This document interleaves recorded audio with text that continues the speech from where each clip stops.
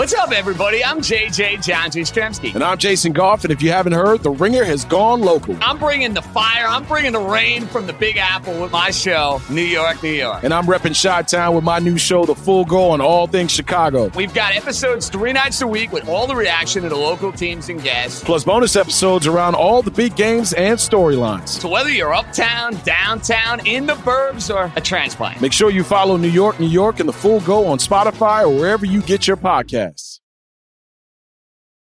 This episode is brought to you by Pure Leaf Iced Tea. Go beyond reality with new Pure Leaf Blackberry Iced Tea and discover a berry delicious world bursting with unexpected blackberry flavor. A world so full of refreshing blackberry iced tea that you may never want to leave. But there's always time to linger. Try new Pure Leaf Blackberry Iced Tea. Visit Amazon.com/PureLeaf and enter 20 Pure Leaf for 20% off your purchase of new Pure Leaf Blackberry Iced Tea. This episode is brought to you by Vuori. I love sports. I know you do too. I also know that lots of you exercise, but if you're like me and my wife, the beloved sports gal, you're sick and tired of ugly, uncomfortable workout gear. Especially, I do a lot of walking. I walk around LA. I make calls. I listen to podcasts. Here are 2 words that will change everything. Vuori Clothing, a line of activewear that is unbelievable. The best thing about Vuori is you can lounge around in it. You can work out in it. You can go outside. You can go shopping down in your local wherever. And you never feel like you're either underdressed or overdressed. You're just comfortable. You can wear it when you're training, traveling, lounging around the house. Go get yourself some of the most comfortable and versatile clothing on the planet.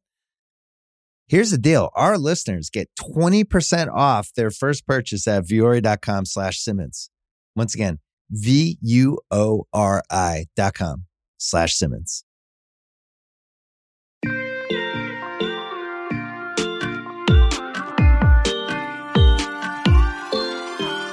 What's up, everybody? Thanks again for tuning in to America's favorite podcast, The Pod Has Spoken, as voted on by our hosts, myself and Riley, which I believe is a pretty good sample size.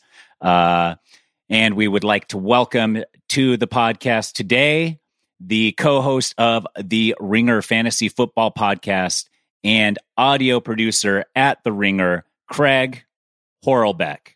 Craig? Thanks so much for having me, Tyson. I'm happy to be here. I heard in the last episode, 500,000 listeners you guys have. That's pretty impressive. I think it's up. Oh, is it? Yeah. We last week was 500,000.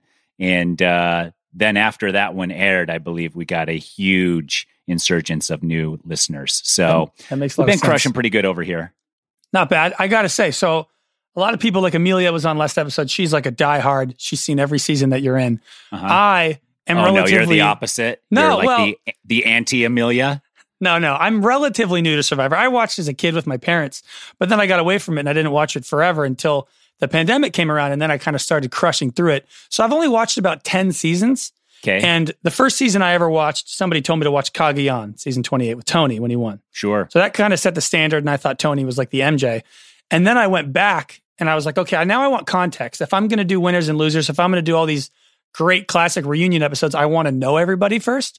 So the episodes that are the seasons that I've seen are more of the early classics, like season 2, like China, like stuff like that, and Tocantins. So that is the only season I have seen you on.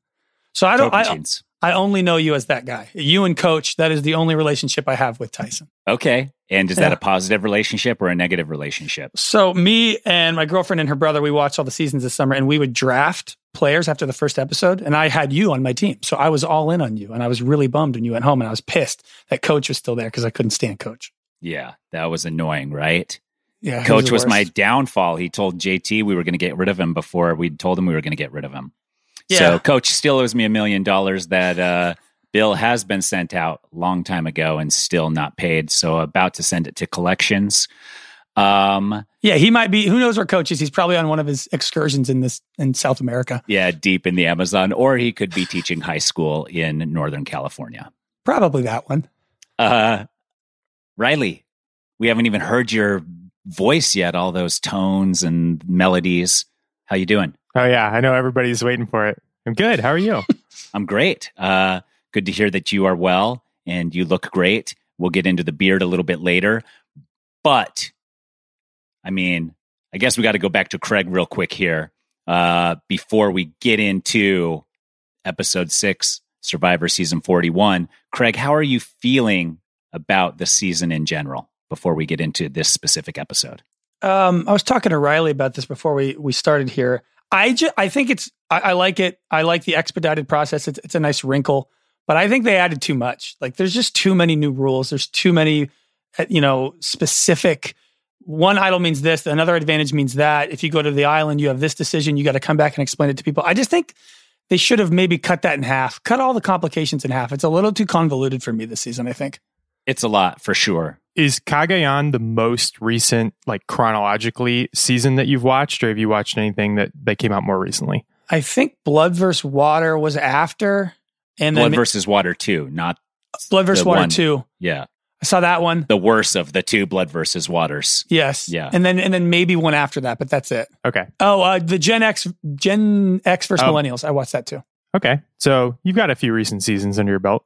Sure. Yeah. I mean, it's a puzzle to me why you chose those ones to watch, but we don't have time for that right now, Craig. We'll have to do that in private. Yeah. Because we have a doozy of an episode to talk about.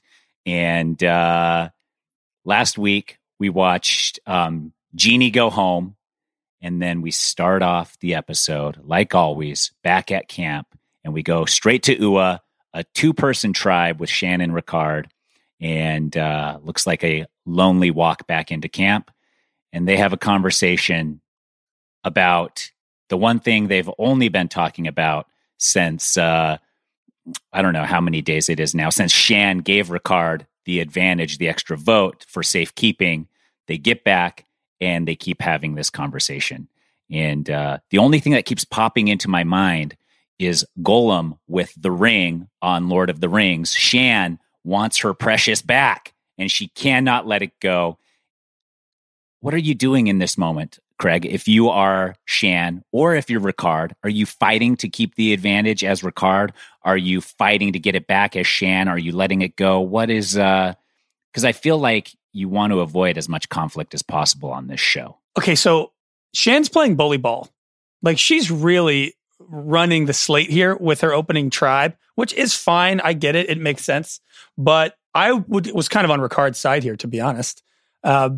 I would have probably not given her the extra advantage, because who cares? You're going to merge, and then there's 12 people that you have to deal with, and maybe one doesn't like you. She already probably doesn't trust you. So I would have kept the advantage for myself. I thought he kind of gave in, honestly. And she, like I said, playing bully ball, and it kind of worked out for her.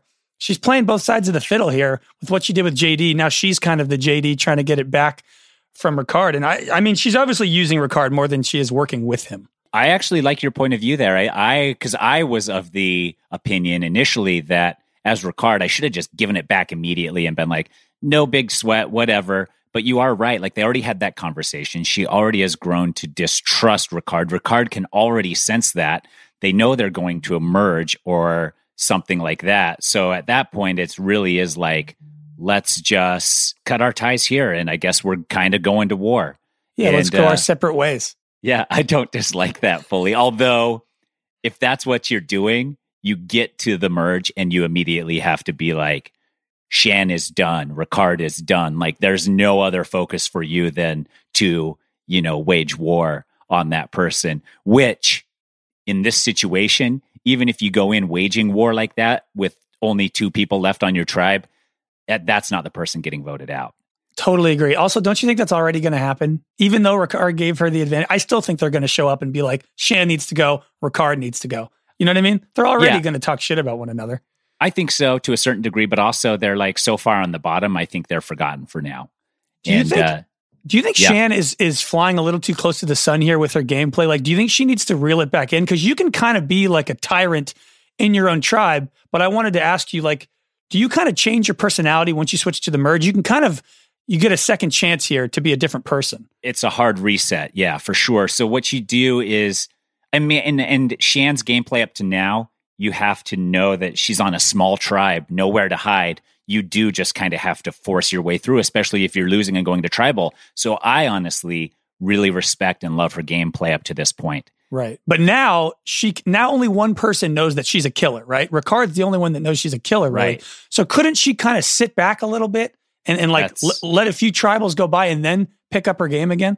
Yes, that's exactly what she should do. It's lay low until some of the smoke has cleared, because there's going to be other wars waged before she has to step in again.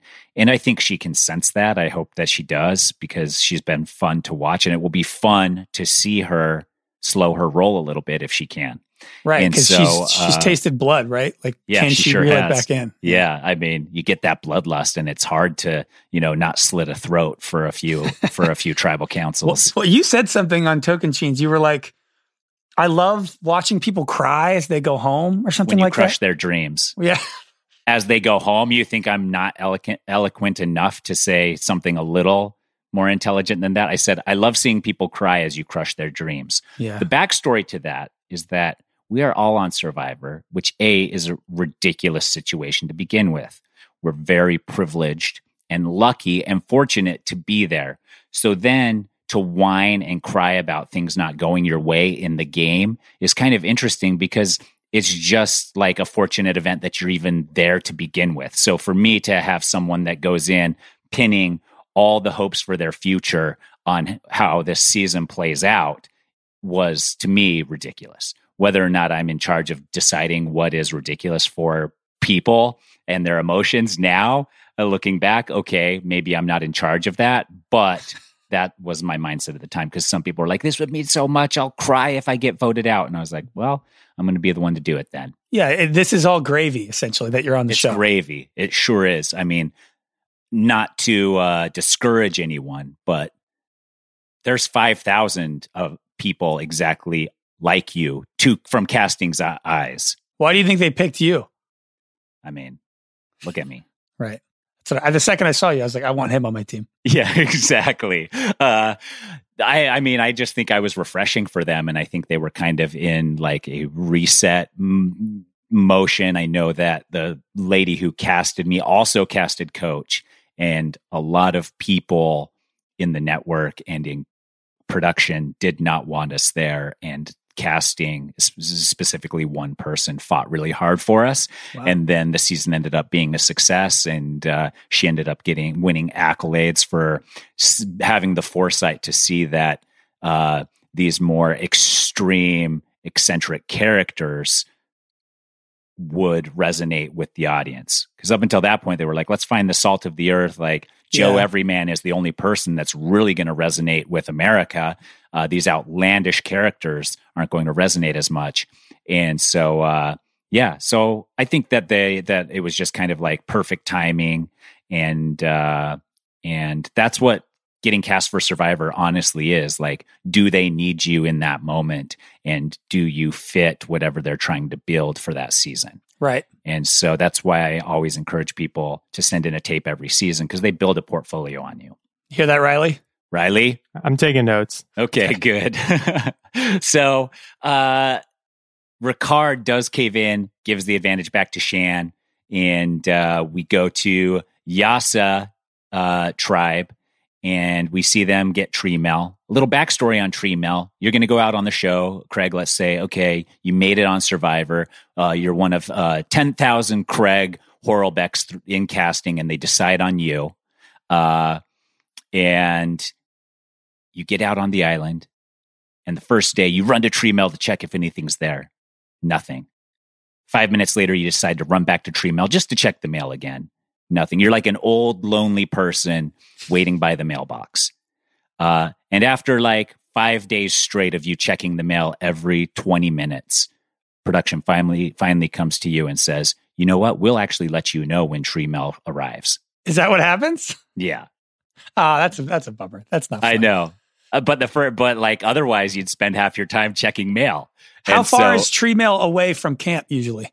Well, a lot of times now they don't even have a mailbox. I think Winners at War, they didn't have a mailbox. They simply pulled somebody into the woods and gave them the parchment.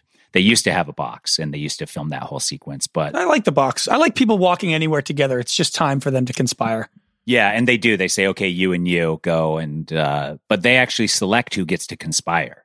Oh, they pick the people who walk to get the tree mail? Yeah. Wow.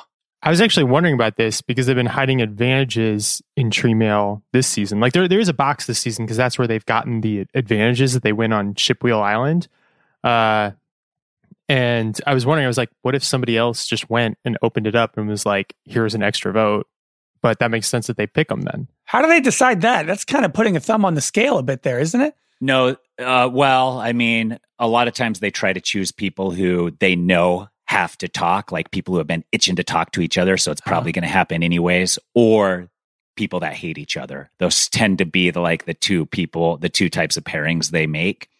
And it's pretty quick, but like the longer it goes on, the more scheming is going. So if somebody gets selected to go get tree mail and goes with somebody else, and then they end up taking like 3 hours to bring the mail back, you're like, oh, they had a pretty in-depth conversation. Right. So they come back and we kind of get a hint that it's going to be some type of merge. And what's funny here is that Xander has a little confession about feeling like he's in with this foursome, the remainder of Yasa. The Ragtag Four. The Ragtag Four, which is fun, but his body language doesn't show that he's with them. When opening the tree mail, the 3 girls in Liana, Tiff, and Evie, they're dancing and having fun and high-fiving, and Xander is not. And then Liana cuts straight to her where she says Xander is definitely not with them. He is on the outs. I got to say, I feel bad for Xander a little bit on this whole show. I feel like he's really put his body on the line for the tribe. Yeah. Like he's really beat up and bruised. He looked absolutely debilitated after the challenge. He really did. He's got like burns all over him, like scrapes and rug burns, and dragging everybody up that giant boulder. And then they're like, yeah, we're cutting Xander. And I'm like, God, that's brutal. That's how it is. I mean, it's not always the strongest or the smartest or the most willing. And that's like what makes the game beautiful is that, you could be the worst of everything and still end up winning. Yeah, he's a bit more introverted than I thought he was going to be. I thought he was going to be a little bit more bro-y and kind of just like hanging out, chatting with people. They don't show a lot of that this season. Everybody just being social, which I kind of missed.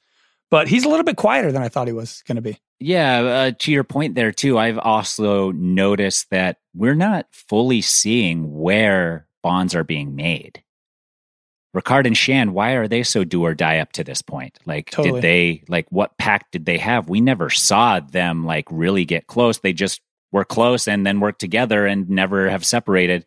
But we didn't get to see that. We're seeing it now, with Liana and Shan, and we're seeing it with others. But there are those relationships that I still am wondering how they came about.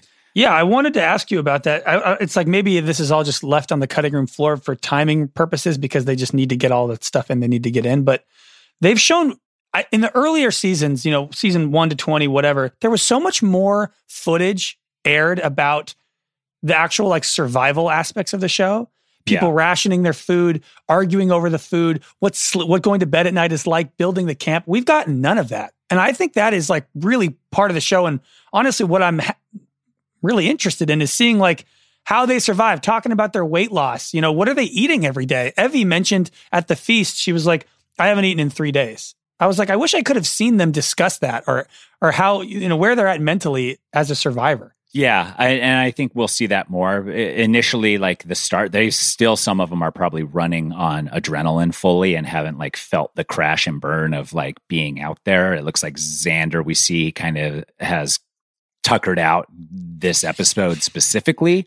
Yeah. But I think that's slow television nowadays to show all of that. And then secondly, there came a time in Survivor where people just stopped participating in camp life. Because Craig, imagine you're out there and you're building the shelter and you're the one that's working the hardest. And then it crosses your mind. For what? To potentially get voted out next? Why am I doing the lion's share of work here when in reality, I could be gone and they could be utilizing all my hard work after I exit the game? And immediately, the second one person has that thought in their mind, everybody stops working. Yeah.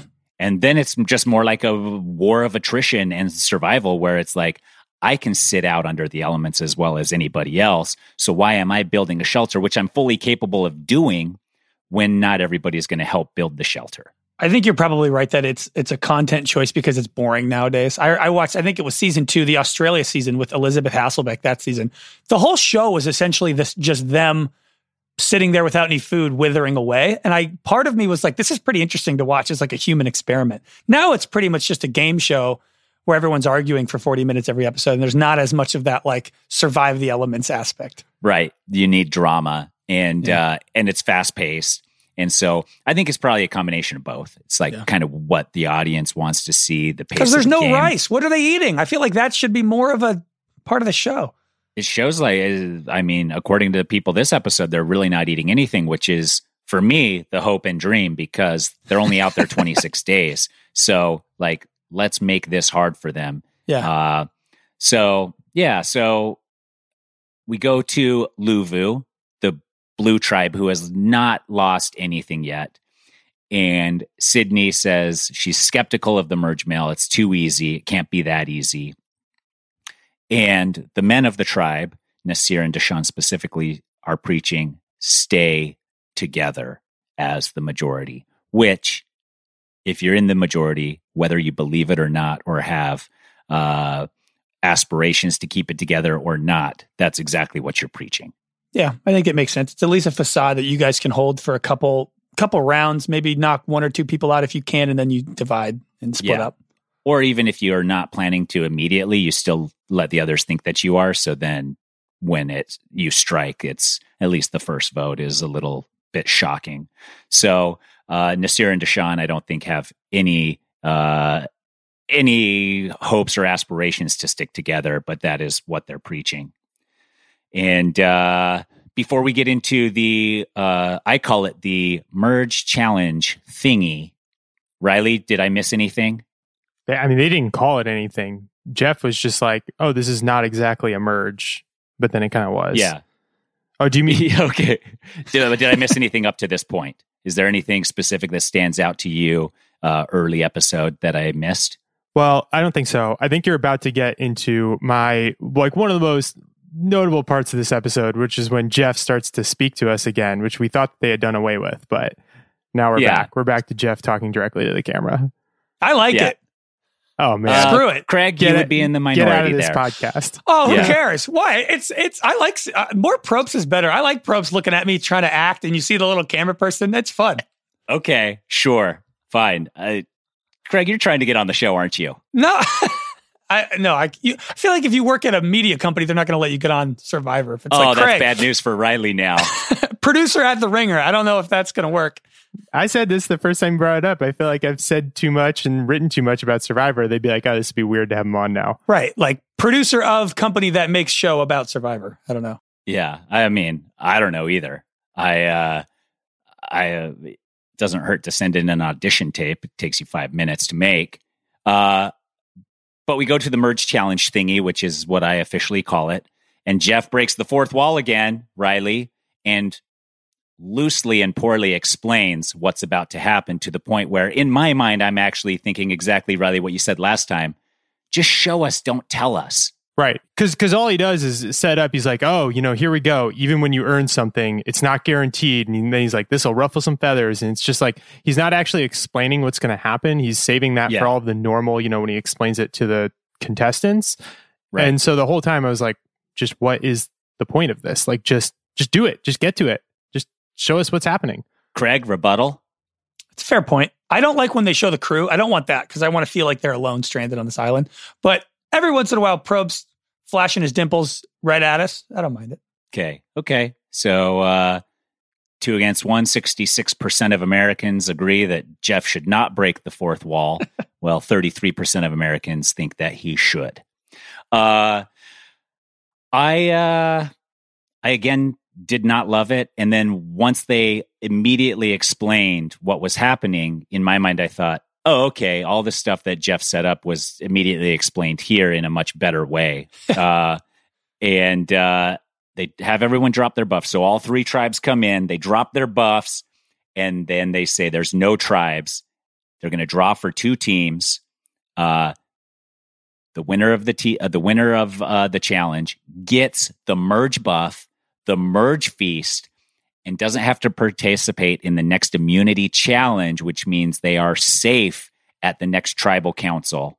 Pretty big prize, honestly. And I do kind of like this twist. Then it goes further where there are 2 people that will be sitting out. They're going to draw rocks. And those people that sit out, something will happen to them, but it's still unclear at this moment. And they draw rocks. Did you like this whole situation about half the team will be blue, then yellow, and then there's 2 grays and they sit off? Did you think it was too convoluted, or did you not mind it? I honestly, I was going to get into it at the end of the challenge, but I like the premise. I had only hoped that rather than draw teams, which is then random, that they did individual challenge and the first 6 got to go to the merge or something like that. Like an endurance challenge or something? Yeah, something, whatever it is, just like something that's obviously even for all skill types. And then just say, okay, like, whatever it is, like a little obstacle course with a puzzle at the end or whatever. Yeah. And then just say, okay, first 6, first 7, whatever, they get the merge buff, they get in immunity. I like that. I like fighting and earning your way to the merge. And in that moment right there, you're right on the cusp and you think you have it and you don't. I'm fine with that. I don't like or love leaving it to fate to a certain degree and drawing a rock right there. I think it would be better if you put it in everyone's own hands to get to the merge. Right, because after you decided the teams, once the rocks were picked, you kind of knew who was going to win, or at least you had an idea because of how heavy the blue team was, Yeah, and oftentimes it does happen. So they draw rocks, and 2 people will be sitting out whose fate will be decided later, not known to us yet. And it's blue rocks versus yellow rocks. And the yellow is Xander, Heather, Liana, Tiffany, and Shan. And blue is Danny, Ricard, Sydney, Deshawn, and Evie. And the blue is totally stacked here. Yeah. I mean, Danny and Deshawn have been together all season. They've been really good physically. Sydney's strong, Evie's strong, and then Ricard seems competent. Like, everybody can contribute on that team. Right. And then you look at, they have the other team, yellow, has Heather and Tiffany, who have been notorious for failing in challenges. And poor Xander has to put the entire team on his back.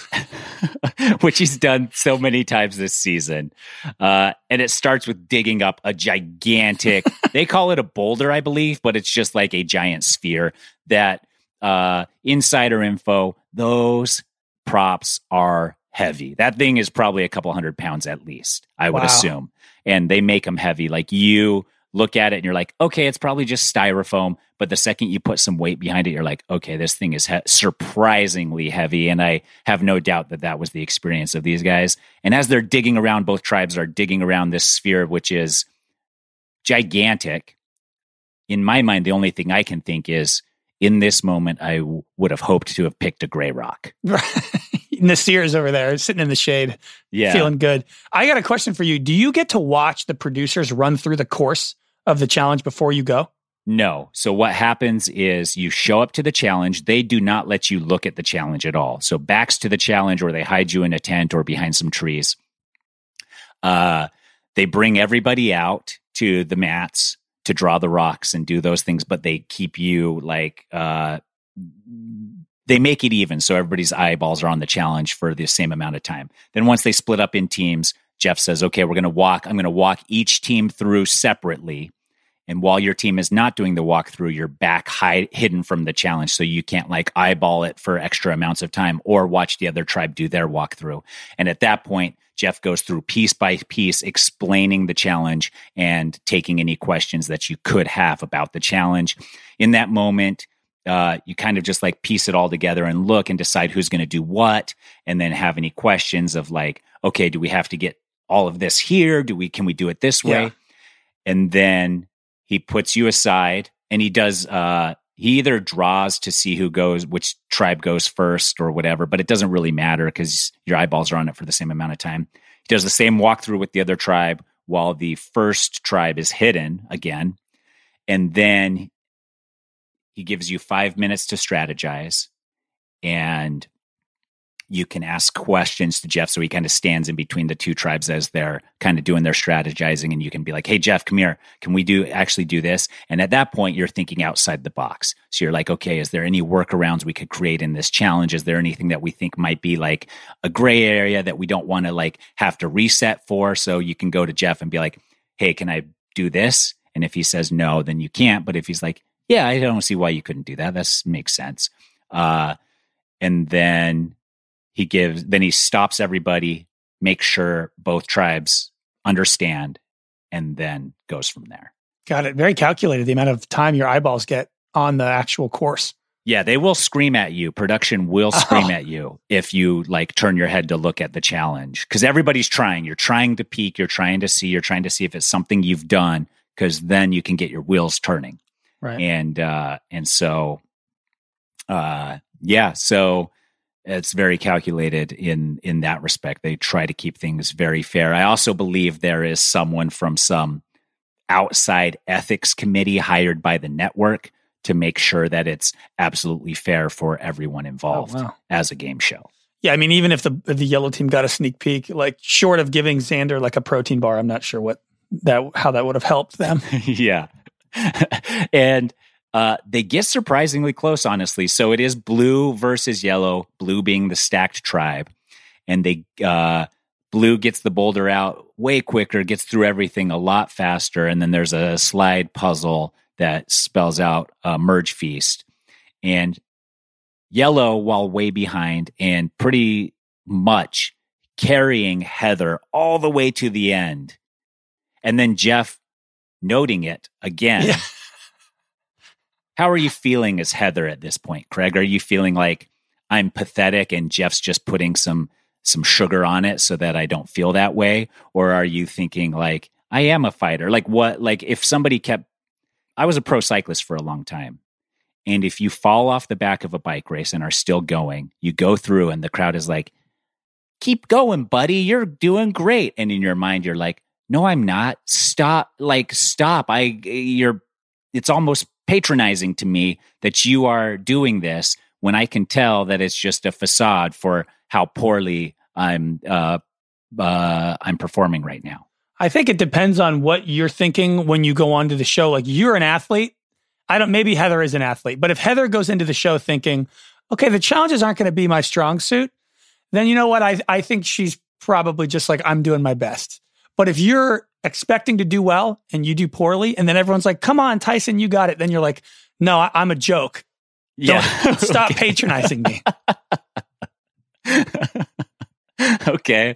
I never thought of it like that. I guess it is your frame of mind. Riley? Yeah, I like that answer from Craig. Craig, I think you got to watch Heroes versus Villains next, because that has an all-time performance of somebody going in thinking that they're going to do great at challenges and doing absolutely horribly. And he just... the worst in every challenge, pretty much. Terrible. Wow, every single one, not just one challenge, just throughout the whole season. Stunningly bad, like shockingly bad. And Let's name some names. Name a name. Sorry, Riley. Tell us who it is. Sorry, Colby. He knows. Colby. Colby Donaldson. Yes, and you watched season 2, so you're familiar with him. Yes. So you think he's a challenge beast? Well, I mean, he was all right. He gains a bunch of muscle, goes on Heroes versus Villains, flops so miserable in every single challenge. In fact, oh my God, that at the live finale after party, he sits in a corner and pouts the entire time because he knows how pathetic his performance was physically. He was literally like pouting like a baby in a corner. So not a fan of Colby, you are? I like Colby. He's a nice guy. Okay. But I mean, when you perform that bad, I'm just calling a spade, Craig. I like you just fine. But if you spent the whole evening celebrating a season where I personally flopped pretty bad, I wasn't pouting in a corner. Yeah. Colby got screwed though on his season. You got to admit, right? No, Well, he screwed himself. He made the wrong decision at the end. Yeah, he could have taken somebody else. He could have taken Keith. somebody that wasn't the nice old lady. It was that guy, Keith. I was still surprised. Yeah. Nowadays, he would have won. Oh, yeah. I'm with you, Tyson. I feel like that episode, a few episodes back, when Heather was failing at the challenge and everybody was like, oh, it's okay. You know, you're great. If that had been me, if I had been doing that and everyone reacted that way, I would be like, oh my God, it would be better if you told me how pathetic I am right now. And I could just be angry about it and not have to act like, oh, everything is okay, because it's not okay. Yeah, that's true. So, yeah, I guess it's your frame of mind and your expectations going into those.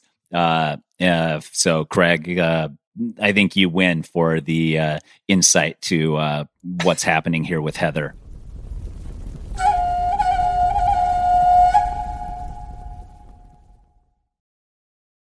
This episode is brought to you by Pure Leaf Iced Tea. Go beyond reality with new Pure Leaf Blackberry Iced Tea and discover a berry delicious world bursting with unexpected blackberry flavor. A world so full of refreshing blackberry iced tea that you may never want to leave. But there's always time to linger. Try new Pure Leaf Blackberry Iced Tea.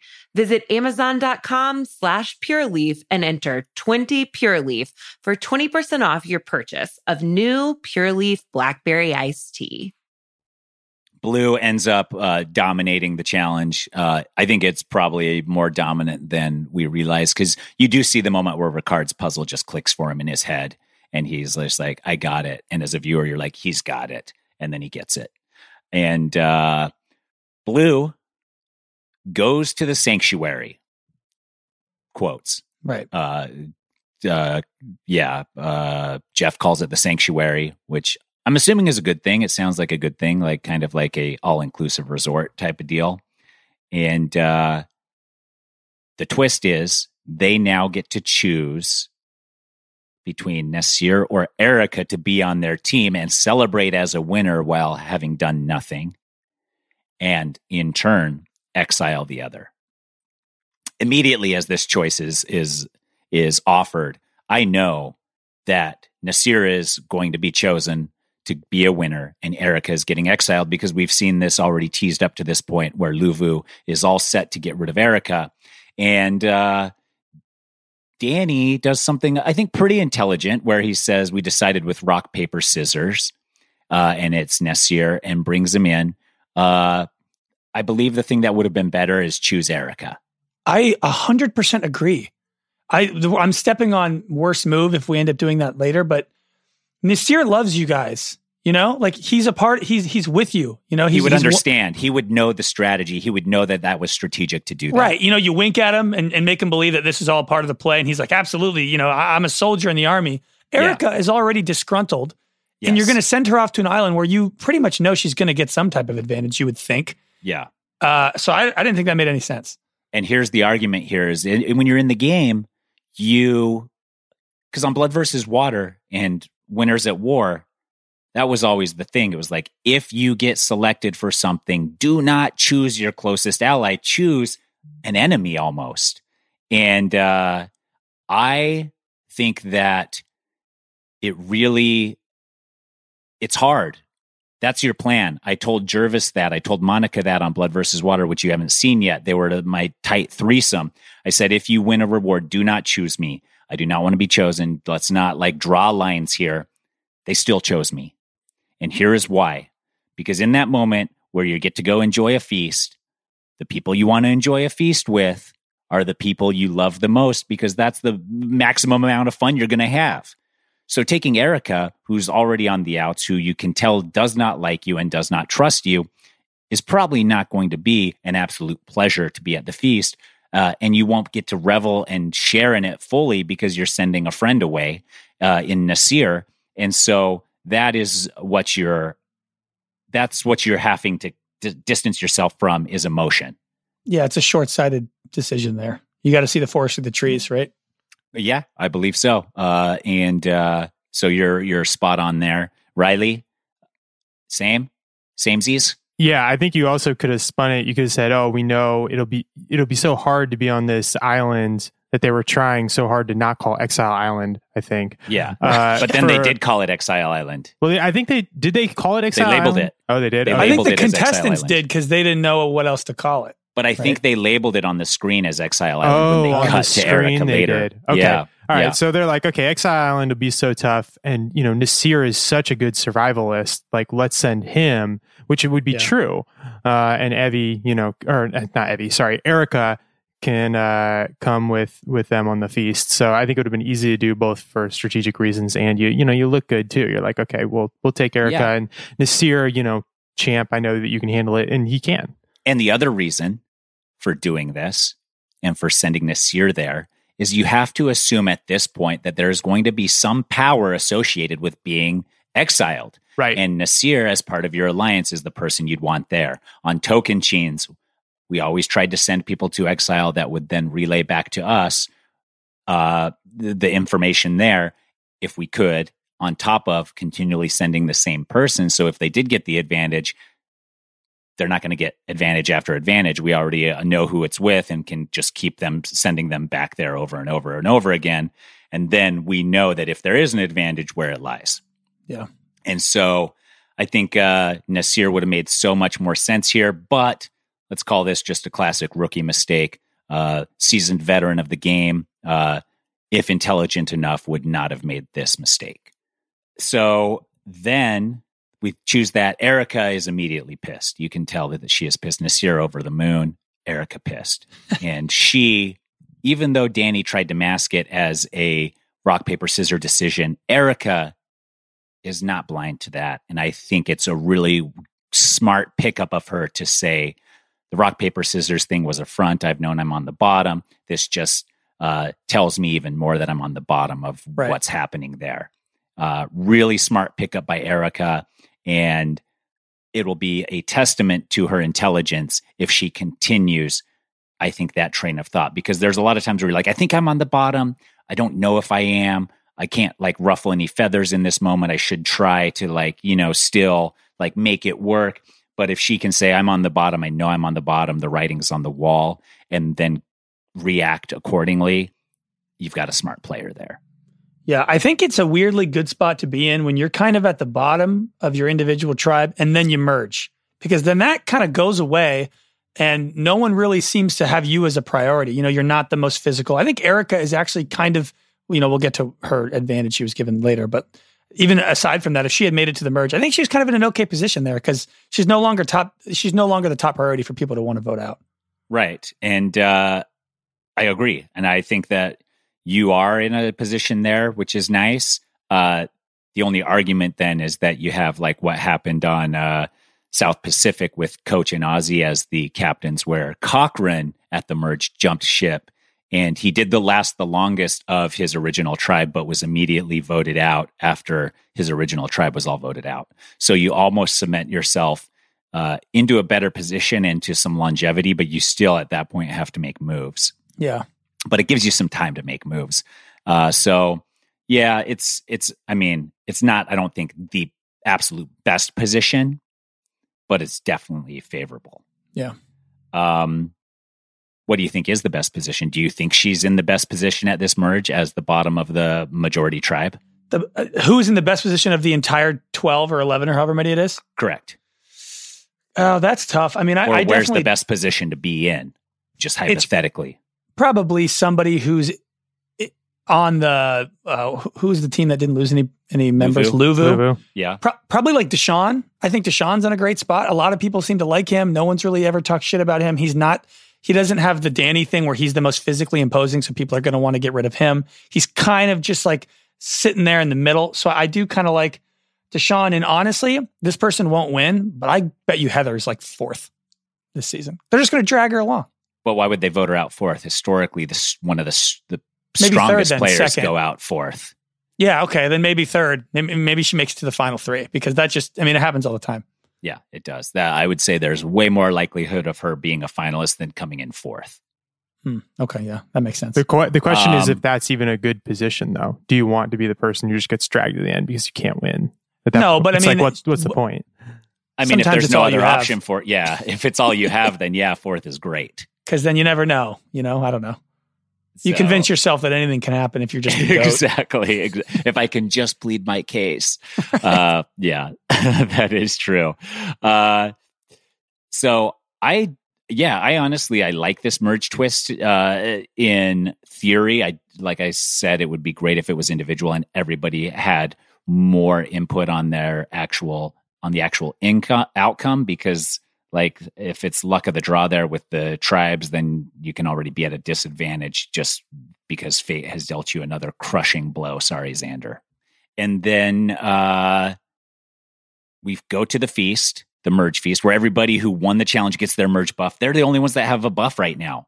And everybody talks about how hard it has been leading up to that point. No food, water, and that's fun to hear. I like to hear that they're having a hard time. And then Danny, we have a confessional from Danny being still worried about the women sending all the men home. And we think, okay, yeah, that's smart to acknowledge that again, Danny. I think that you're onto something, because in Survivor, you really are just looking at the most obvious lines that make sense in those moments and deciding that that's what it is, whether it's based on background, growing up, whatever it is, it's whatever. And Men versus Women is a classic thing. So I think, I think he's onto something. So if you were, let's say there was 10 people remaining on a season you were on, and it was 8 women and 2 men, or 7 women and 3 men, would you feel at a disadvantage? Yeah, for sure. Yeah. I mean, part of it is it depends on who you're trusting and how much you trust them. But even still, there was a moment on Blood versus Water where I was looking at Blood versus Water. I was looking at a couple of things. I was looking at couples in the game versus solo people in the game at that point, men versus women, and original tribe lines. Yeah. And so I'm looking at that and I'm thinking, okay, I don't ever want to be in the minority of any of those situations. So we got to get rid of enough couples that the singles are the majority. We got to always keep the men. And there was a moment where the women were in the majority. And you do that does cross your mind. You're like, did I make a mistake here by voting out Vetus in this case? And you just don't know. Like in those moments, you close your eyes and fingers crossed. And most of the time, those lines that you've envisioned or created aren't even fully formed. Right. And so you just want to set yourself up that they can't form. And so, there's so many lines drawn, generational lines everywhere you go. There's crisscrosses of lines, and you're just doing the math on how many of those lines drawn are you in the majority of. On Winners at War, I looked at the lines and I thought, okay, there's generational lines. There's people who are married or people who are married or, partnered versus people who are single, people who have kids. So there's the parents line, and Men versus Woman. There's so many lines there that you're just trying to calculate everything and thinking, okay, if I'm in the majority of all of these lines that I've drawn, the problem is there's so many lines, and there's lines that other people are coming up with in their heads that you didn't even think of. So I don't even know that it matters. It's just something that crosses your mind as you go into a Survivor game. Yeah. So do you think, so Danny acknowledging the idea here that it might be this kind of women picking off the men strategy, do you think that will help kind of erase that strategy out of Evie's mind, even though she claims it's not happening, even though it kind of is? So I think that Danny could use this to his advantage to rally the men to stick together. Yeah. I think that's the advantage it has. I think Danny did something poorly in telling Evie that he was concerned about the women voting out the men. Yeah. Well, Xander's on board. Xander's hey, whoever, I'm on the guy's side. I need some help. Yeah, I agree. I think that but Danny being worried about it, yes. Danny saying he's worried about it to somebody who isn't a man is a problem. Yeah. And you can see it on Evie's face the second that he says it, that she's like, oh, no, that's not the way it is. But that's a red flag, and rightfully so. Because I worry about Danny a little bit. That's essentially telling Evie that Danny is worried about her. Yeah, Danny's a little too forthright. He hasn't really been too cunning in any early aspect of the game. He's just kind of a good guy. You know, sometimes it's hard to lie for people. Yeah. Or to even keep things hidden. So we get that exchange, and that immediately I was like, don't just say anything, Danny. And then he says something. And then we get to see Erica roll up to Exile Island, which I believe it was titled at some point in the episode. And she talks about how lonely she is and how alone she is. And it is true, you are alone. But what you, the viewer, may not have realized is that there is someone from the camera crew there. Can you talk to them? In these moments where they have alienated you, they usually do not talk to you very much. They do try to create like a very lonely experience, and even to the point of ignoring you sometimes, I believe. Wow. I've never been here where I've been by myself, but the information I've been relayed from contestants that have been there is that this is what happens is the crew just kind of like ignores you. There's usually only one person there with one camera, and they keep their distance as much as they can. And so essentially what you have is a voyeur watching you suffer. Which is even worse. And they swap cameramen and women out every 8 hours or every 6 hours or whatever it is. Yeah, so you get to smell like the filet mignon dinner on their breath that they just barely had before they show up to the island. Although they are not allowed to eat in front of you or drink any beverages in front of you, including water. They have to go hide to do that and keep that stuff very secure. That's a nice decision. That's a nice move. Yeah. I had, in one of the transport vehicles during one of the challenges, there was like a half empty bottle of water. And I saw it as I climbed in the vehicle. So I grabbed it and started, because you don't get like full clean water, and started guzzling as fast as I could.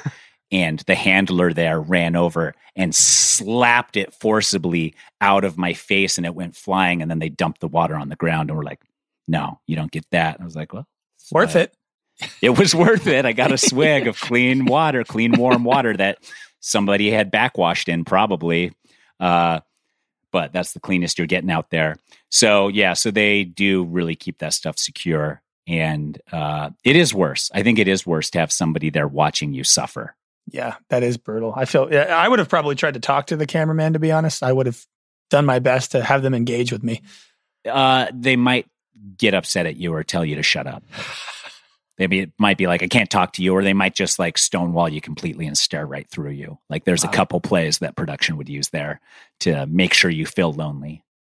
Wow, that's brutal. Well, at least Erica could get a fire going. I know there's been past Exiles where it's raining and they have nothing. Yeah, incredible. She got a fire going, and we see a pot. I think it's rice. She opens it up. It's just clean water, which is kind of nice. And we know she's not dying in those 2 days because she has enough water to ration for her stay there, even if she just sat still the whole time.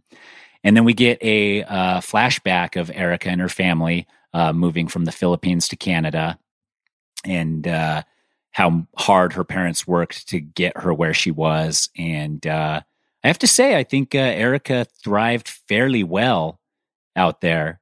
And I will say, Mabuhay Erica, which I don't know if you know this about me. I speak Filipino, Craig. Oh, wow. I did not know that. Yeah. So impressive.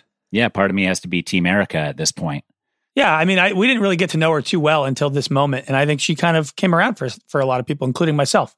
I'm rooting for her a little bit more, especially that she's on the bottom for kind of no reason. Don't you think sometimes when a group of people are looking for somebody to vote out, they kind of conjure up this idea that this person is smarter than they actually are, and they've actually been quite strategic, and if they stay, it could be a problem for us when they're just like a normal person who's living their life. Yeah. Have you watched The Last Dance, the Michael Jordan documentary? Yes, yeah. And where he would like conjure up these huge rivalries of somebody like cheering at the wrong moment or celebrating like a dunk or something, where he's just like, I have to destroy their entire career now. Yeah. That's essentially what you do have to do. You have to take any reason and magnify it to a degree that is ridiculous so that everybody can get on board and that it's not you. So you're picking at anything. You're like, Craig, I mean, his eyebrows. Have you seen his eyebrows? And then everybody's like, oh yeah, like, I don't know about his eyebrows either. Let's get him out. Like, that could be something like so ridiculous and mundane. And then they just magnify it. And so I think her being quiet and reserved and observant is what people are now labeling as strategic and cunning. Conniving. Yeah. And it's like, or she just went to pee. And everyone's like, what is she doing over there? Yeah.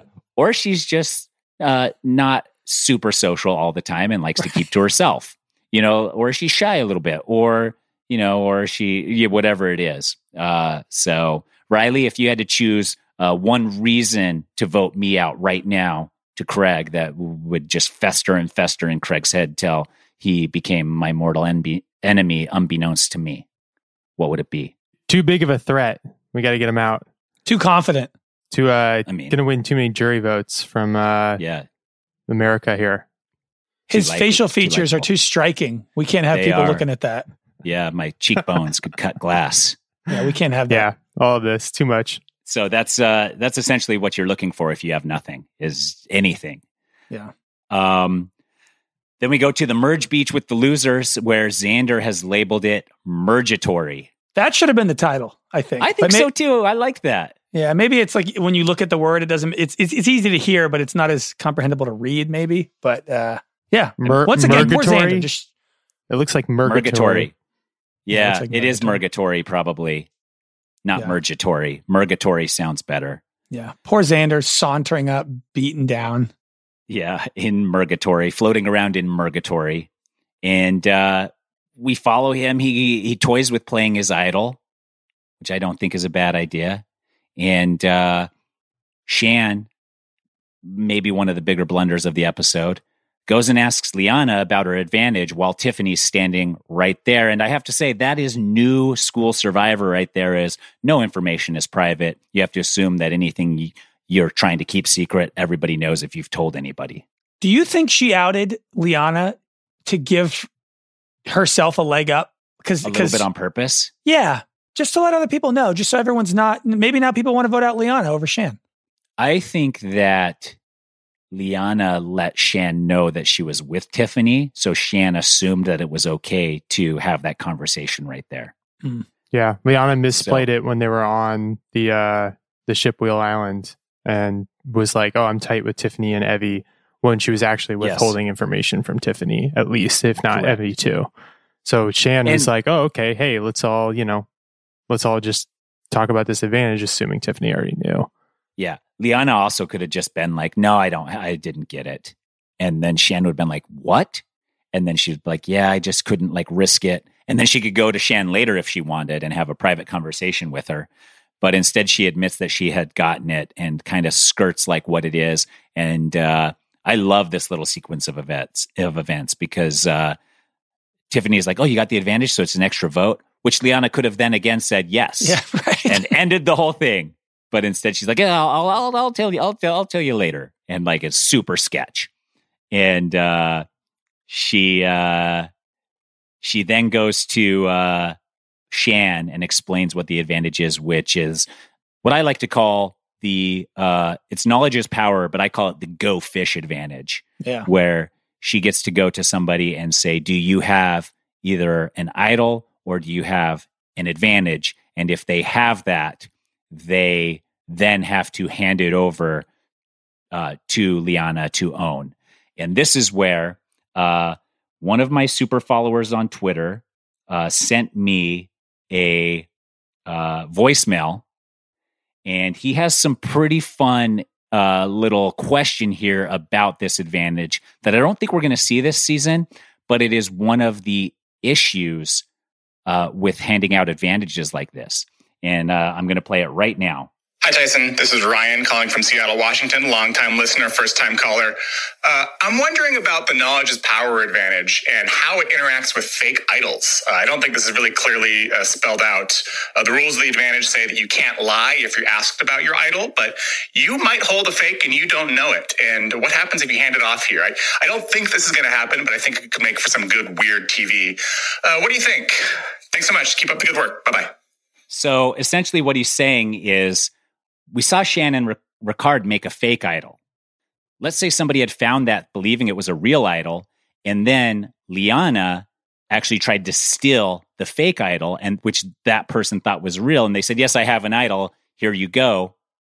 And then production has to step in and say, that's not a real idol. Like, what happens? And the problem with this idol is that production has to verify. It doesn't give someone the opportunity to lie or to manipulate.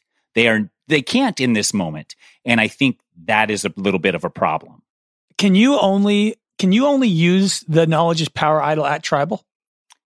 Yes. Well, then no matter what, anytime an idol is used, you have to bring it to Jeff anyway, and he verifies it, right? So did she play it after? Yeah, I don't know that she has to play it before. But she could play what I think Liana could do is play it at Tribal, take someone's idol, and then get outed. But she doesn't have to. She doesn't have to play it then. But she also. So you're saying, but does she have to Does she have to play Go Fish at Tribal, or can she do that anytime? She has to play Go Fish at Tribal, is my understanding. So what I'm thinking is, like, let's say, Craig, you found a fake idol. You believe it to be real. You tell Liana you have a real idol. You go to Tribal Council. She stands up and says, I have this advantage. It's the Go Fish advantage. Craig, I know you have an idol. Here's the parchment. Read it. You have to give me the idol. You read it. Production in their mind is thinking, shit, what do we do here? You read it. You say, oh, okay. She says, I want your idol. You say, oh, I do have an idol. You pull it out, at which point Jeff has to then step in and be like, that's not a real idol. It blows up the fake idol. It blows up Liana's advantage, and it causes for some wire crossing that we wouldn't for sure see on TV. There's no way that they could show this if this happened. Well, I guess my only thinking is, it would make sense to me that anytime this knowledge is power advantage is like enacted during Tribal, Jeff would have to say, hey, I need to verify that this is a real idol before you guys do the swap. And then he'll go, this is fake. I'm sorry. I'm vetoing this swap. But I agree, but that's a problem in that he has blown up the fake idol. Sure, I guess the knowledge is power thing is that, but so then the fake idol tricks two people. Yeah. But it doesn't trick the person that is holding it. So, I mean, I guess essentially it's just like, oh, that sucks for Liana, but it also, the other person got outed for holding a fake idol. It's just a buzzkill. Yeah, all the way around. Yeah, that's true. Riley? This is such a good question. Who is this super I think follower? So too. This is so perceptive. He's had a lot of Ryan Barry has had a lot. He's gone back and forth. I have super followers on Twitter, which I interact with about Survivor, and that's pretty much the only audience I interact with publicly about Survivor at this time. And he has had some breakdowns about the puzzles that have been had really good insight. And this question here is like so perfect. And that's what I like. That's the thing. Like when you're building this show, you have to have a team of people that are constantly thinking outside of the box, like Ryan Barry is here, in order to make sure that the show is fluid. Yeah. I think it would be fun if the knowledge is power advantage gets passed on. So if you swap it with somebody, now that person who had to give up their idol now has the knowledge is power advantage. But then it's like a white elephant gift where they can't go back to the person who took theirs. Correct. That's not bad. It is. We already have 100 wrinkles in this season. What's one more? That's true. And the holiday season is upon us soon. So why not do some white elephant gifting, right? Yeah. But Ryan, that's a great question from Ryan there. I already dislike the knowledge is power advantage so much because I hate the idea of telling somebody that they can't lie. Like if that was me and I had an idol and suddenly like, you have to tell the truth. It's like, well, what the heck? Like it's Survivor. I shouldn't have to tell the truth ever. Like you should always not know. Nothing should ever be 100% truthful. And it outs you to everyone in that moment where it's like, he has an idol and he's now announcing it to us. So everybody he kept it secret from, you can't trust this guy, even though he doesn't have an idol now. Like there's a lot of wrinkles with it. And the way that Liana got the advantage too, she went to she risked her vote. Other people have gotten an extra vote. It's like, okay, that's a good little piece of power. But sure, suddenly then they changed it for this one and Liana gets this enormous amount of power. Especially because everybody's had to announce basically they have idols. Like Liana should know where all of the idols are. She should know that Naseer, Shan, and Xander are all holding idols, and she can steal any of them. Yeah, and she does.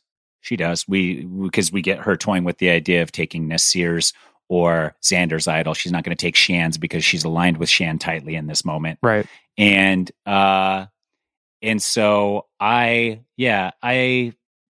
don't like it either. I don't like the knowledge is power advantage. Typically, we see somebody with this much power in the game goes on to win or immediately get voted out because they're holding this strong of an advantage. And Craig, you saw Kagayan recently. Tony got the impossible, incredible Tyler Perry advantage, which is pretty much like you're winning unless you're an idiot. Oh, he had two advantages, the super advantage, and I think he made a fourth fake one. So, people thought he was like Thanos. Stacked. Yeah, exactly. And he kind of was because of all the advantage power. And so, yeah, I hate it. And that's it. I also don't like that everybody on the show knows who has what advantage. There's nothing kind of for the audience member at home to know. I liked knowing when somebody had an idol and nobody else knew. I felt like that was fun. Yeah, it was fun. It was exhilarating. Now everybody it's so open because all these rules are so public and convoluted. Yeah. Do you think Jeff is breaking the fourth wall with the contestants and just showing up to camp and being like, hey guys, Naseer and Shan and Xander all have idols, just FYI, in case you didn't pick up on it at the last challenge. Yeah. He's like, there's a tree mail that will announce who has what idol and how it can be used coming tomorrow. So, they're trying new things and there's stuff that will work and there's stuff that won't. And sometimes you really can't tell until you watch it play out. I don't think we'll be seeing the knowledge is power advantage in the same capacity anytime in the future, unless it's season 42 only. So back to the Murgatory. Liana and Shan are talking about targeting Naseer and Xander's idol. So they're correct there. And they lock in their alliance.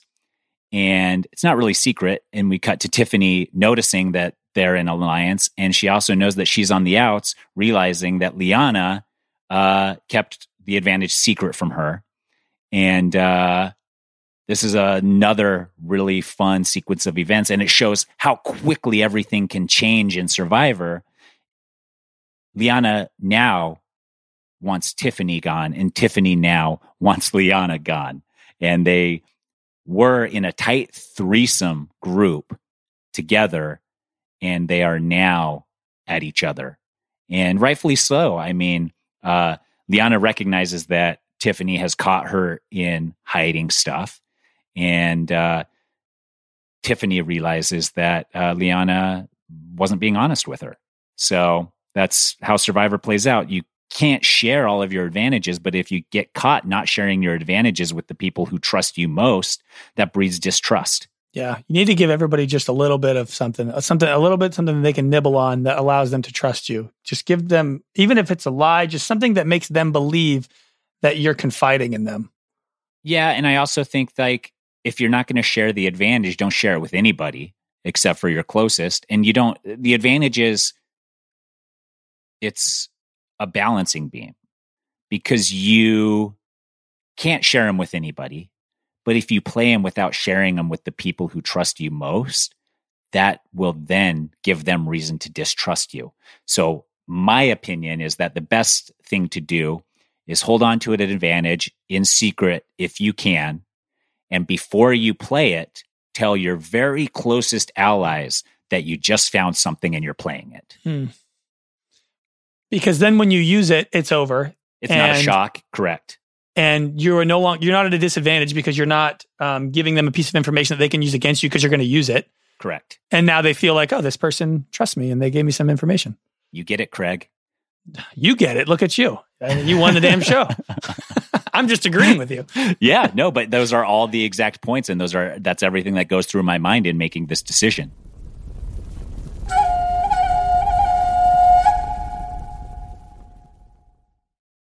This episode is brought to you by Viore. I love sports. I know you do too. I also know that lots of you exercise, but if you're like me and my wife, the beloved sports gal, you're sick and tired of ugly, uncomfortable workout gear. Especially, I do a lot of walking. I walk around LA. I make calls. I listen to podcasts. Here are 2 words that will change everything. Vuori Clothing, a line of activewear that is unbelievable. The best thing about Vuori is you can lounge around in it. You can work out in it. You can go outside. You can go shopping down in your local wherever. And you never feel like you're either underdressed or overdressed. You're just comfortable. You can wear it when you're training, traveling, lounging around the house. Go get yourself some of the most comfortable and versatile clothing on the planet. Here's the deal. Our listeners get 20% off their first purchase at vuori.com/Simmons. Once again, VUORI.com/Simmons. This episode is brought to you by State Farm. You might say all kinds of stuff when things go wrong, but these are the words you really need to remember. Like a good neighbor, State Farm is there. They've got options to fit your unique insurance needs, meaning you can talk to your agent to choose the coverage you need, have coverage options to protect the things you value most, file a claim right on the State Farm mobile app, and even reach a real person when you need to talk to someone. Like a good neighbor, State Farm is there. And then we go back, we're staying there at Murgatory, and the winners come back to camp, and everybody meets, and everybody's happy to meet and hugging and loving up on each other. And, it's all a facade. And that I think that's stated to a certain degree. Xander and Naseer bond over idols. They're like high-fiving that they have the idols and pretty much like, let's cover each other because we both have an idol. We see Tiffany off to the side. We don't hear everything she's saying, but we can assume that she's telling Sydney about Liana's advantage. I think we get a little whisper of it. So Tiffany, who promised Liana she wouldn't tell anybody about this advantage, is already telling somebody about the advantage, which on New School Survivor is the way it happens. You cannot trust anybody to keep anything secret and just have to assume if somebody finds out a secret about you that everybody knows it. And then Danny talks about uniting the guys, and I think he's talking to Xander here about, is that who he was talking to, Riley? Who was he talking to about uniting all the guys? I actually can't remember. I'm sorry. Well, I know. I mean, Danny, Deshaun, Liana, are together. And Sean, they made a pact as well. Yeah, that comes on right after this. So Danny talks about uniting the guys. Sydney wants Erica gone. Danny wants Erica gone because he wants the guys united. And then you kind of see like this is a classic merge Survivor where the majority kind of starts to cannibalize each other, and everybody sees it. It happens many, many seasons where the strong majority going into the merge ends up not being the majority after 1 or 2 votes. And this seems to be turning out this way. And then we get a little snippet of Shan, Liana, Danny, and Deshaun forming an alliance. And it's a little bit reminiscent of the Cookout Alliance on Big Brother.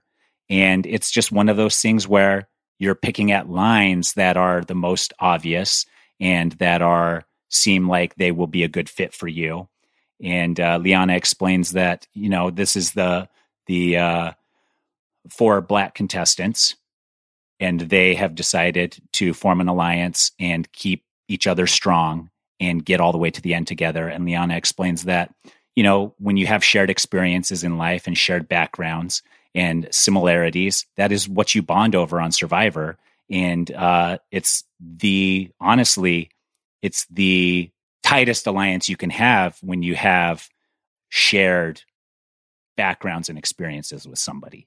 And so, I mean, that's something that could potentially run all the way to the end. Historically, we don't see bonds like this lasting all the way to the end because it's a tricky balance. If Danny is still concerned, Danny and Deshaun are still concerned about an all-women's alliance, that will cause some issues there because as worried as they are about that, Danny has already announced to Evie that he is worried about an all-women's alliance, which should then put Shan and Liana on a little bit of an alert that Danny is also targeting women to a certain degree.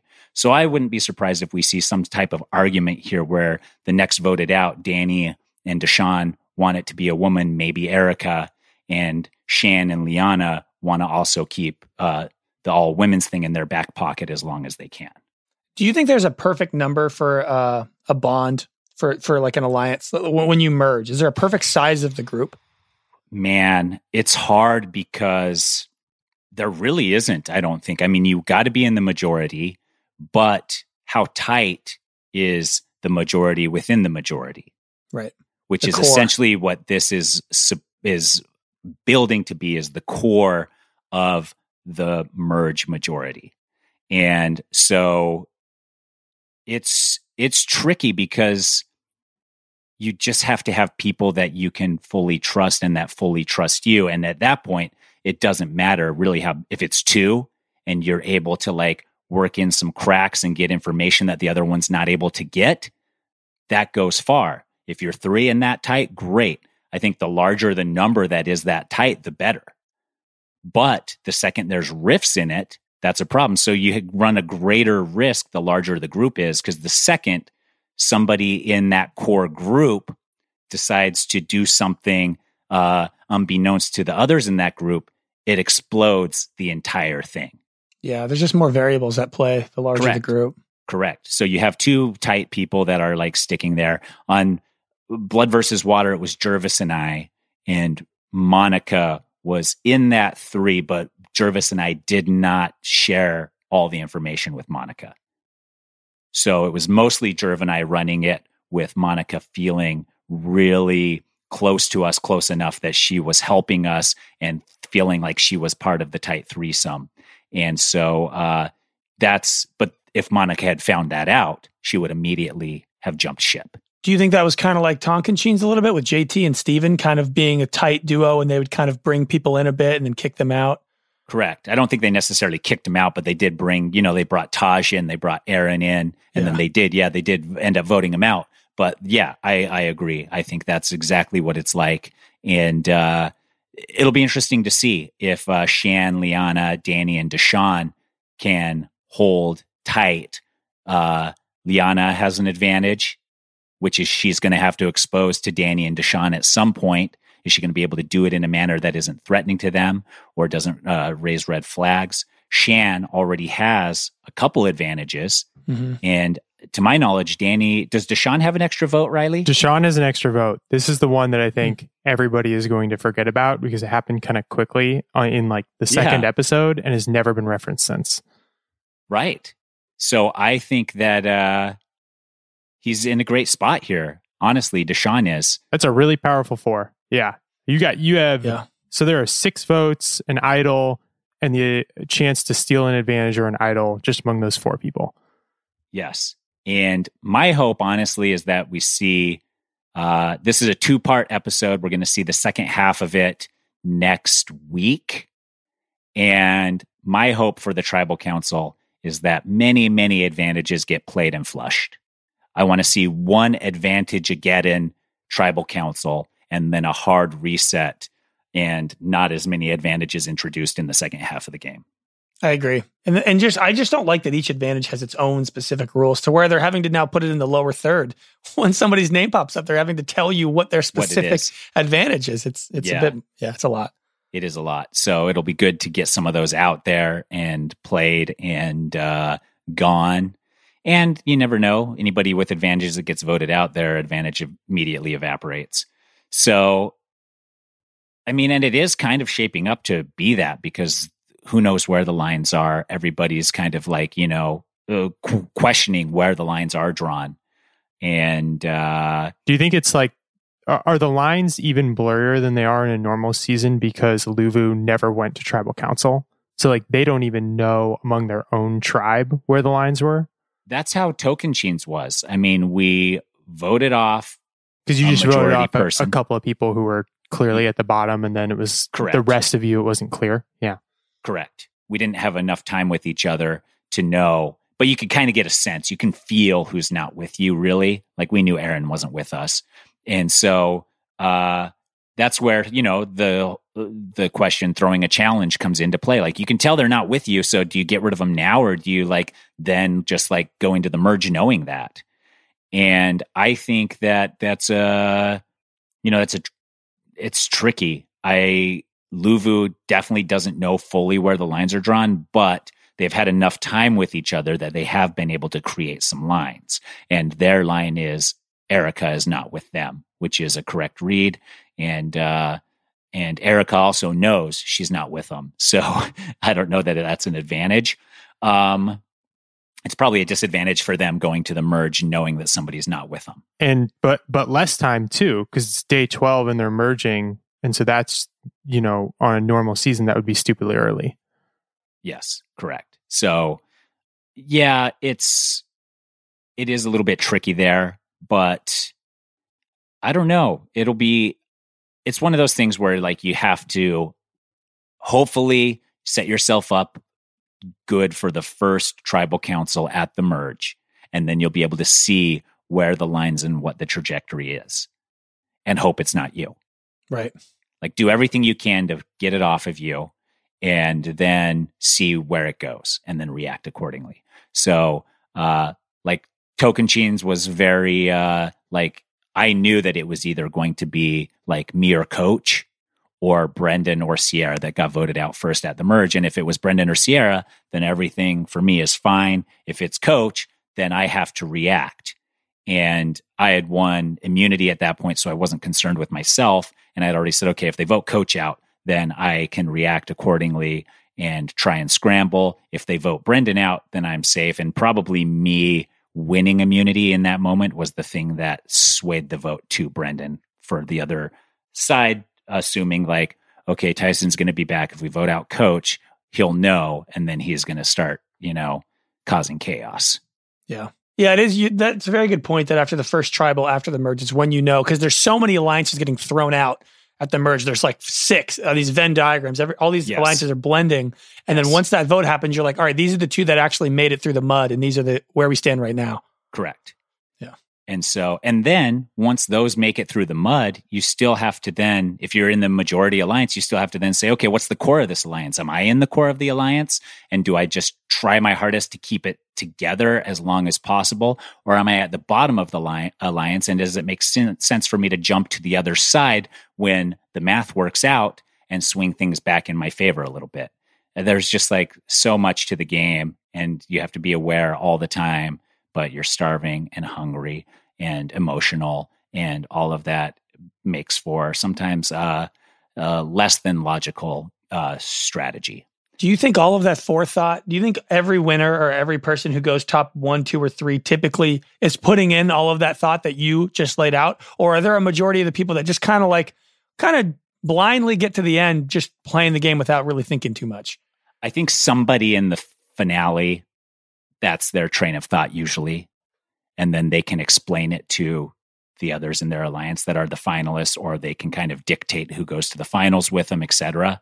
I don't think that everybody that gets to the finals is thinking that, but I think definitely usually at least one person that's been their train of thought.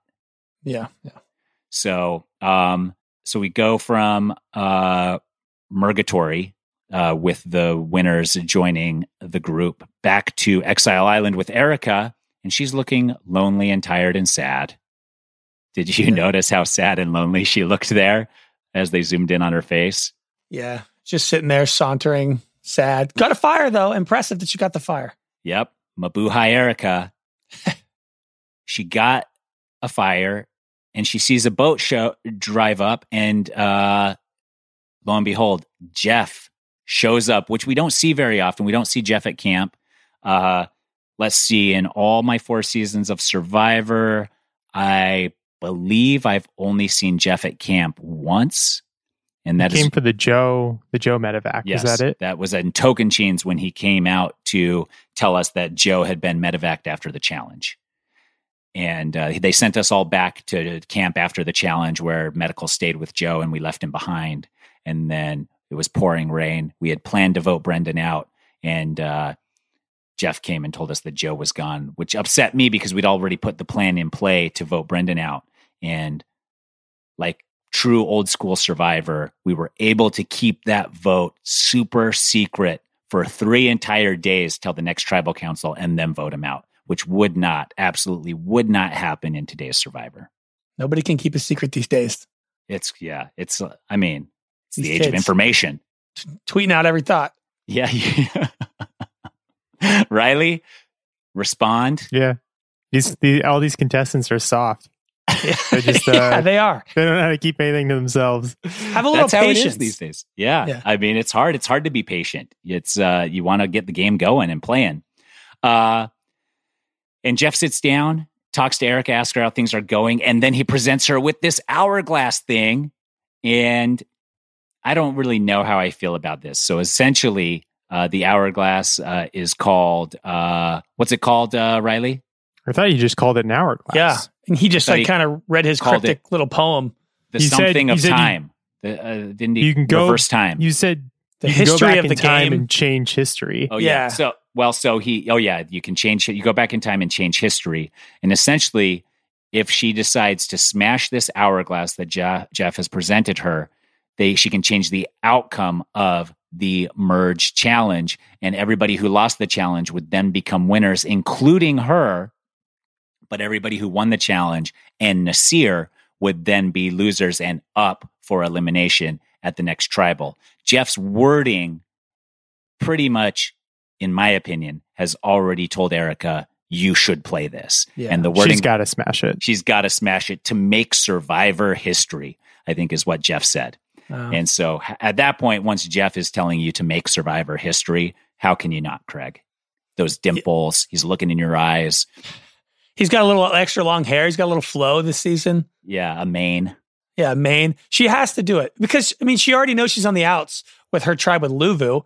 And not only that, she's a part of the group that theoretically lost. I mean, she's guaranteeing herself into the next round if she smashes this hourglass. And honestly, by then, there will be a whole nother challenge. Somebody else will win immunity. A million new alliances will have been made. She'll be yesterday's news and probably won't get voted out anymore.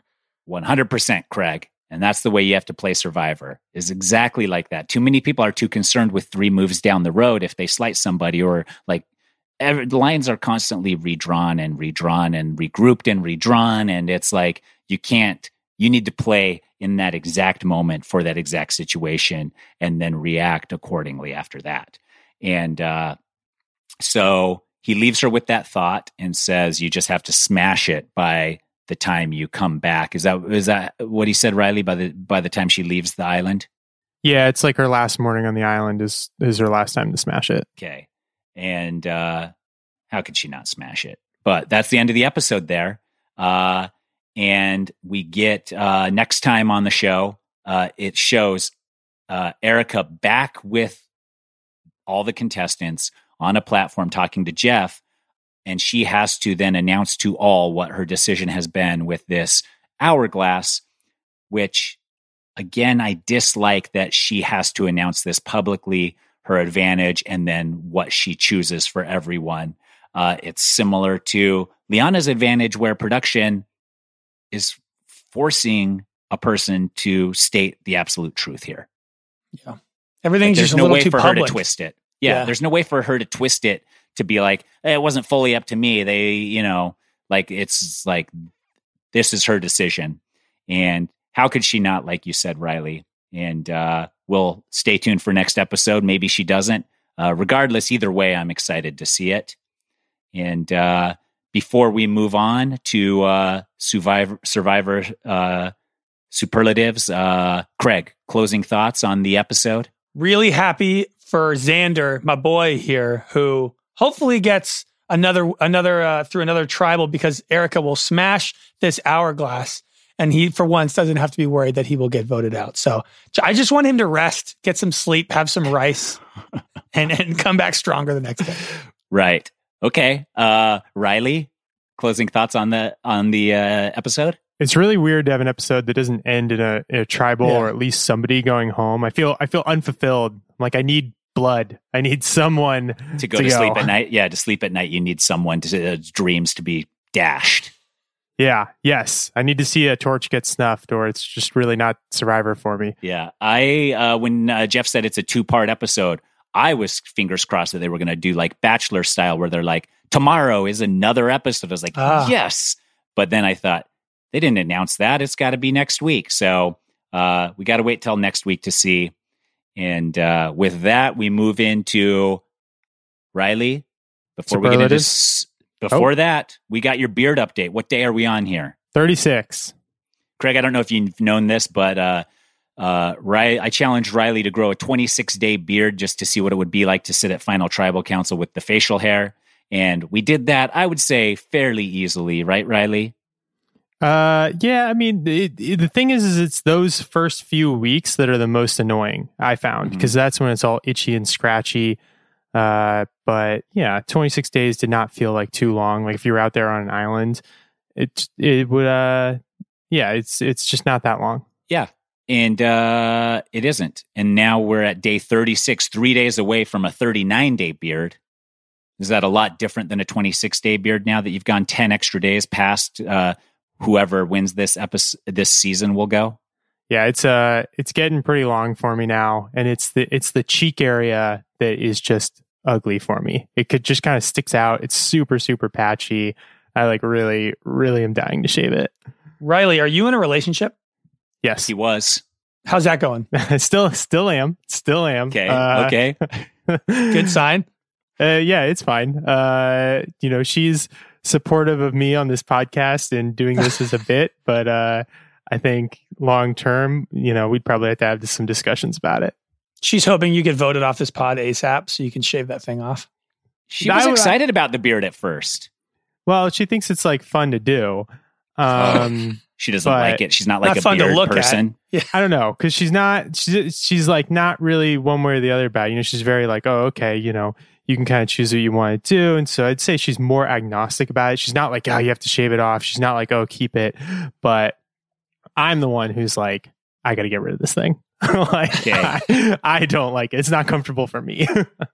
Well, will you tweet at us on day 39 and let us? Oh, absolutely. Let us see it. You can retweet and quote your 26-day beard, and then we can see it. And you're not going to shave on day 39, are you?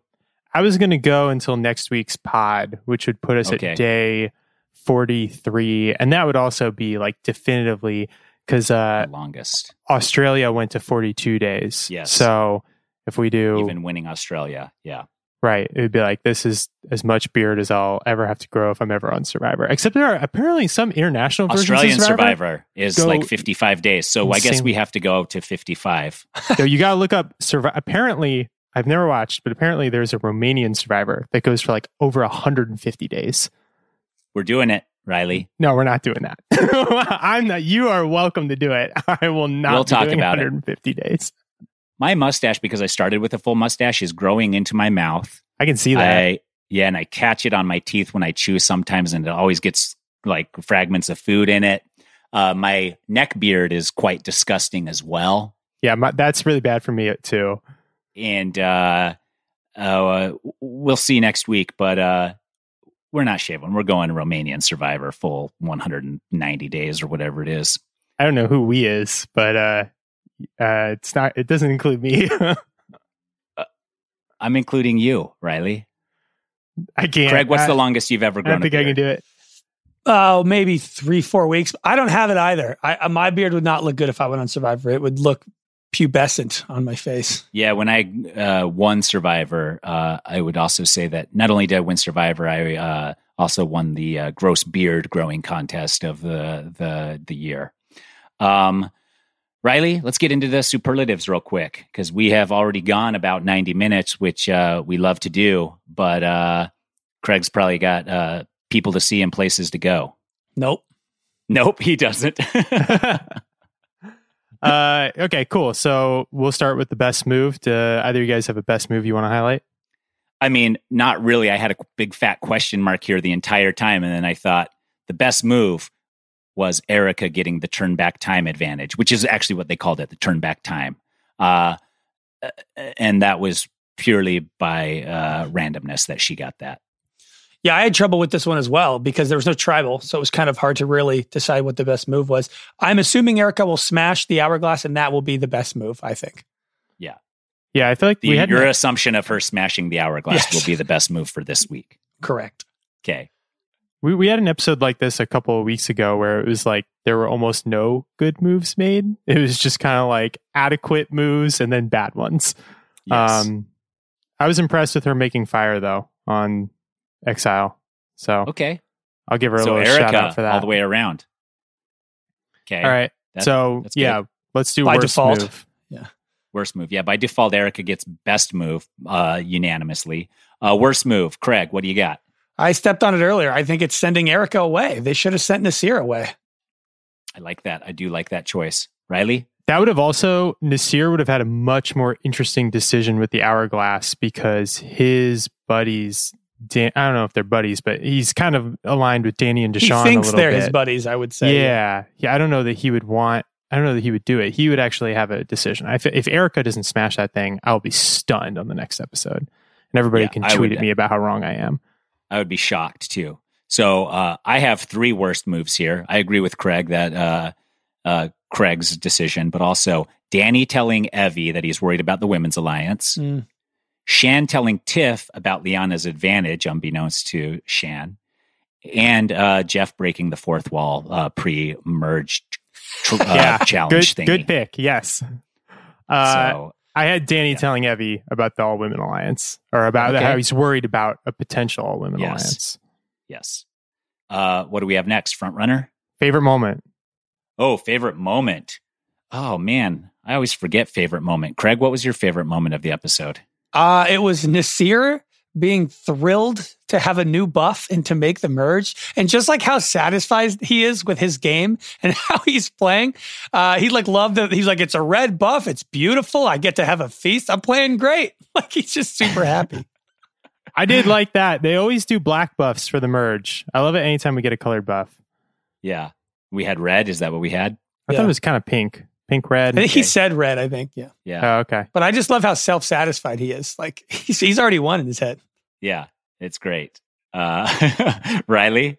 I'll do. My favorite moment was Shan versus Ricard kind of circling each other in that conversation at the very beginning of the episode where it's clear, it's like they're allies, but it is so clear that there's just zero trust there. And I thought all of that was riveting. Yeah. Favorite moment for me? Man, I don't know. I don't know that I even have a favorite moment. I think all of it's my favorite. Can I say that, or is that like a non-answer? I mean, yes, it's both, but you can say it. I'll say it this time. I will keep in my notes for next time to have that in my mind while I watch the episode. Okay, so let's do front runner to win. Okay, Craig?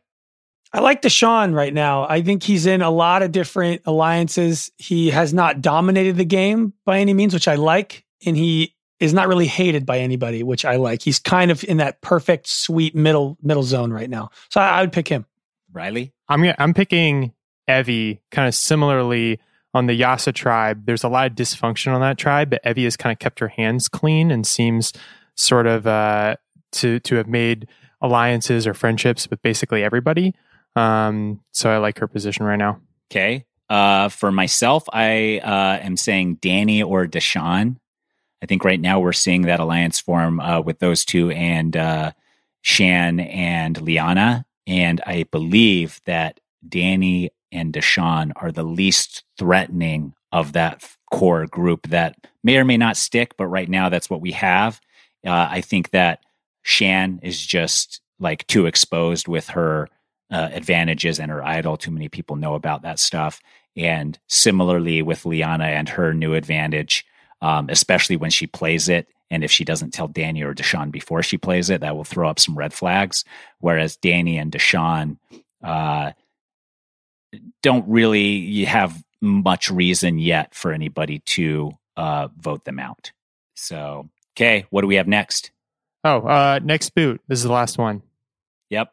I'll go first. I have Sydney or Evie, and I did it only because I'm assuming Erica smashes the time capsule. And so you have to take the people that currently are on the winning side of the merge, put them on the losing side, and the Danny, if he has any leadership at the merge right now, is going to steer it towards a woman. And Evie, he might already feel like, oh, I shouldn't have said that. And Sydney, just because some people kind of dislike her. So I think it's going to be one of them.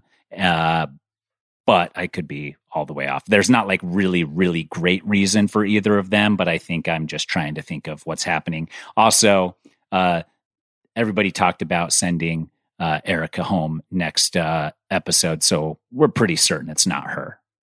Yeah, right. I agree that if Erica smashes, I also had Sydney, because Deshaun has been trying to throw the challenges so they can vote out somebody of their tribe anyway. And Sydney doesn't seem like the most likable person. And if they want to vote out a woman here, so they wouldn't do Shan or Liana because Danny and Deshaun have an alliance with them. And I think they think Tiffany and Heather are not real threats. And then they seem to have a good relationship with Evie. So that kind of only leaves Sydney left. Plus, like we said, she's kind of a cantankerous person. And then if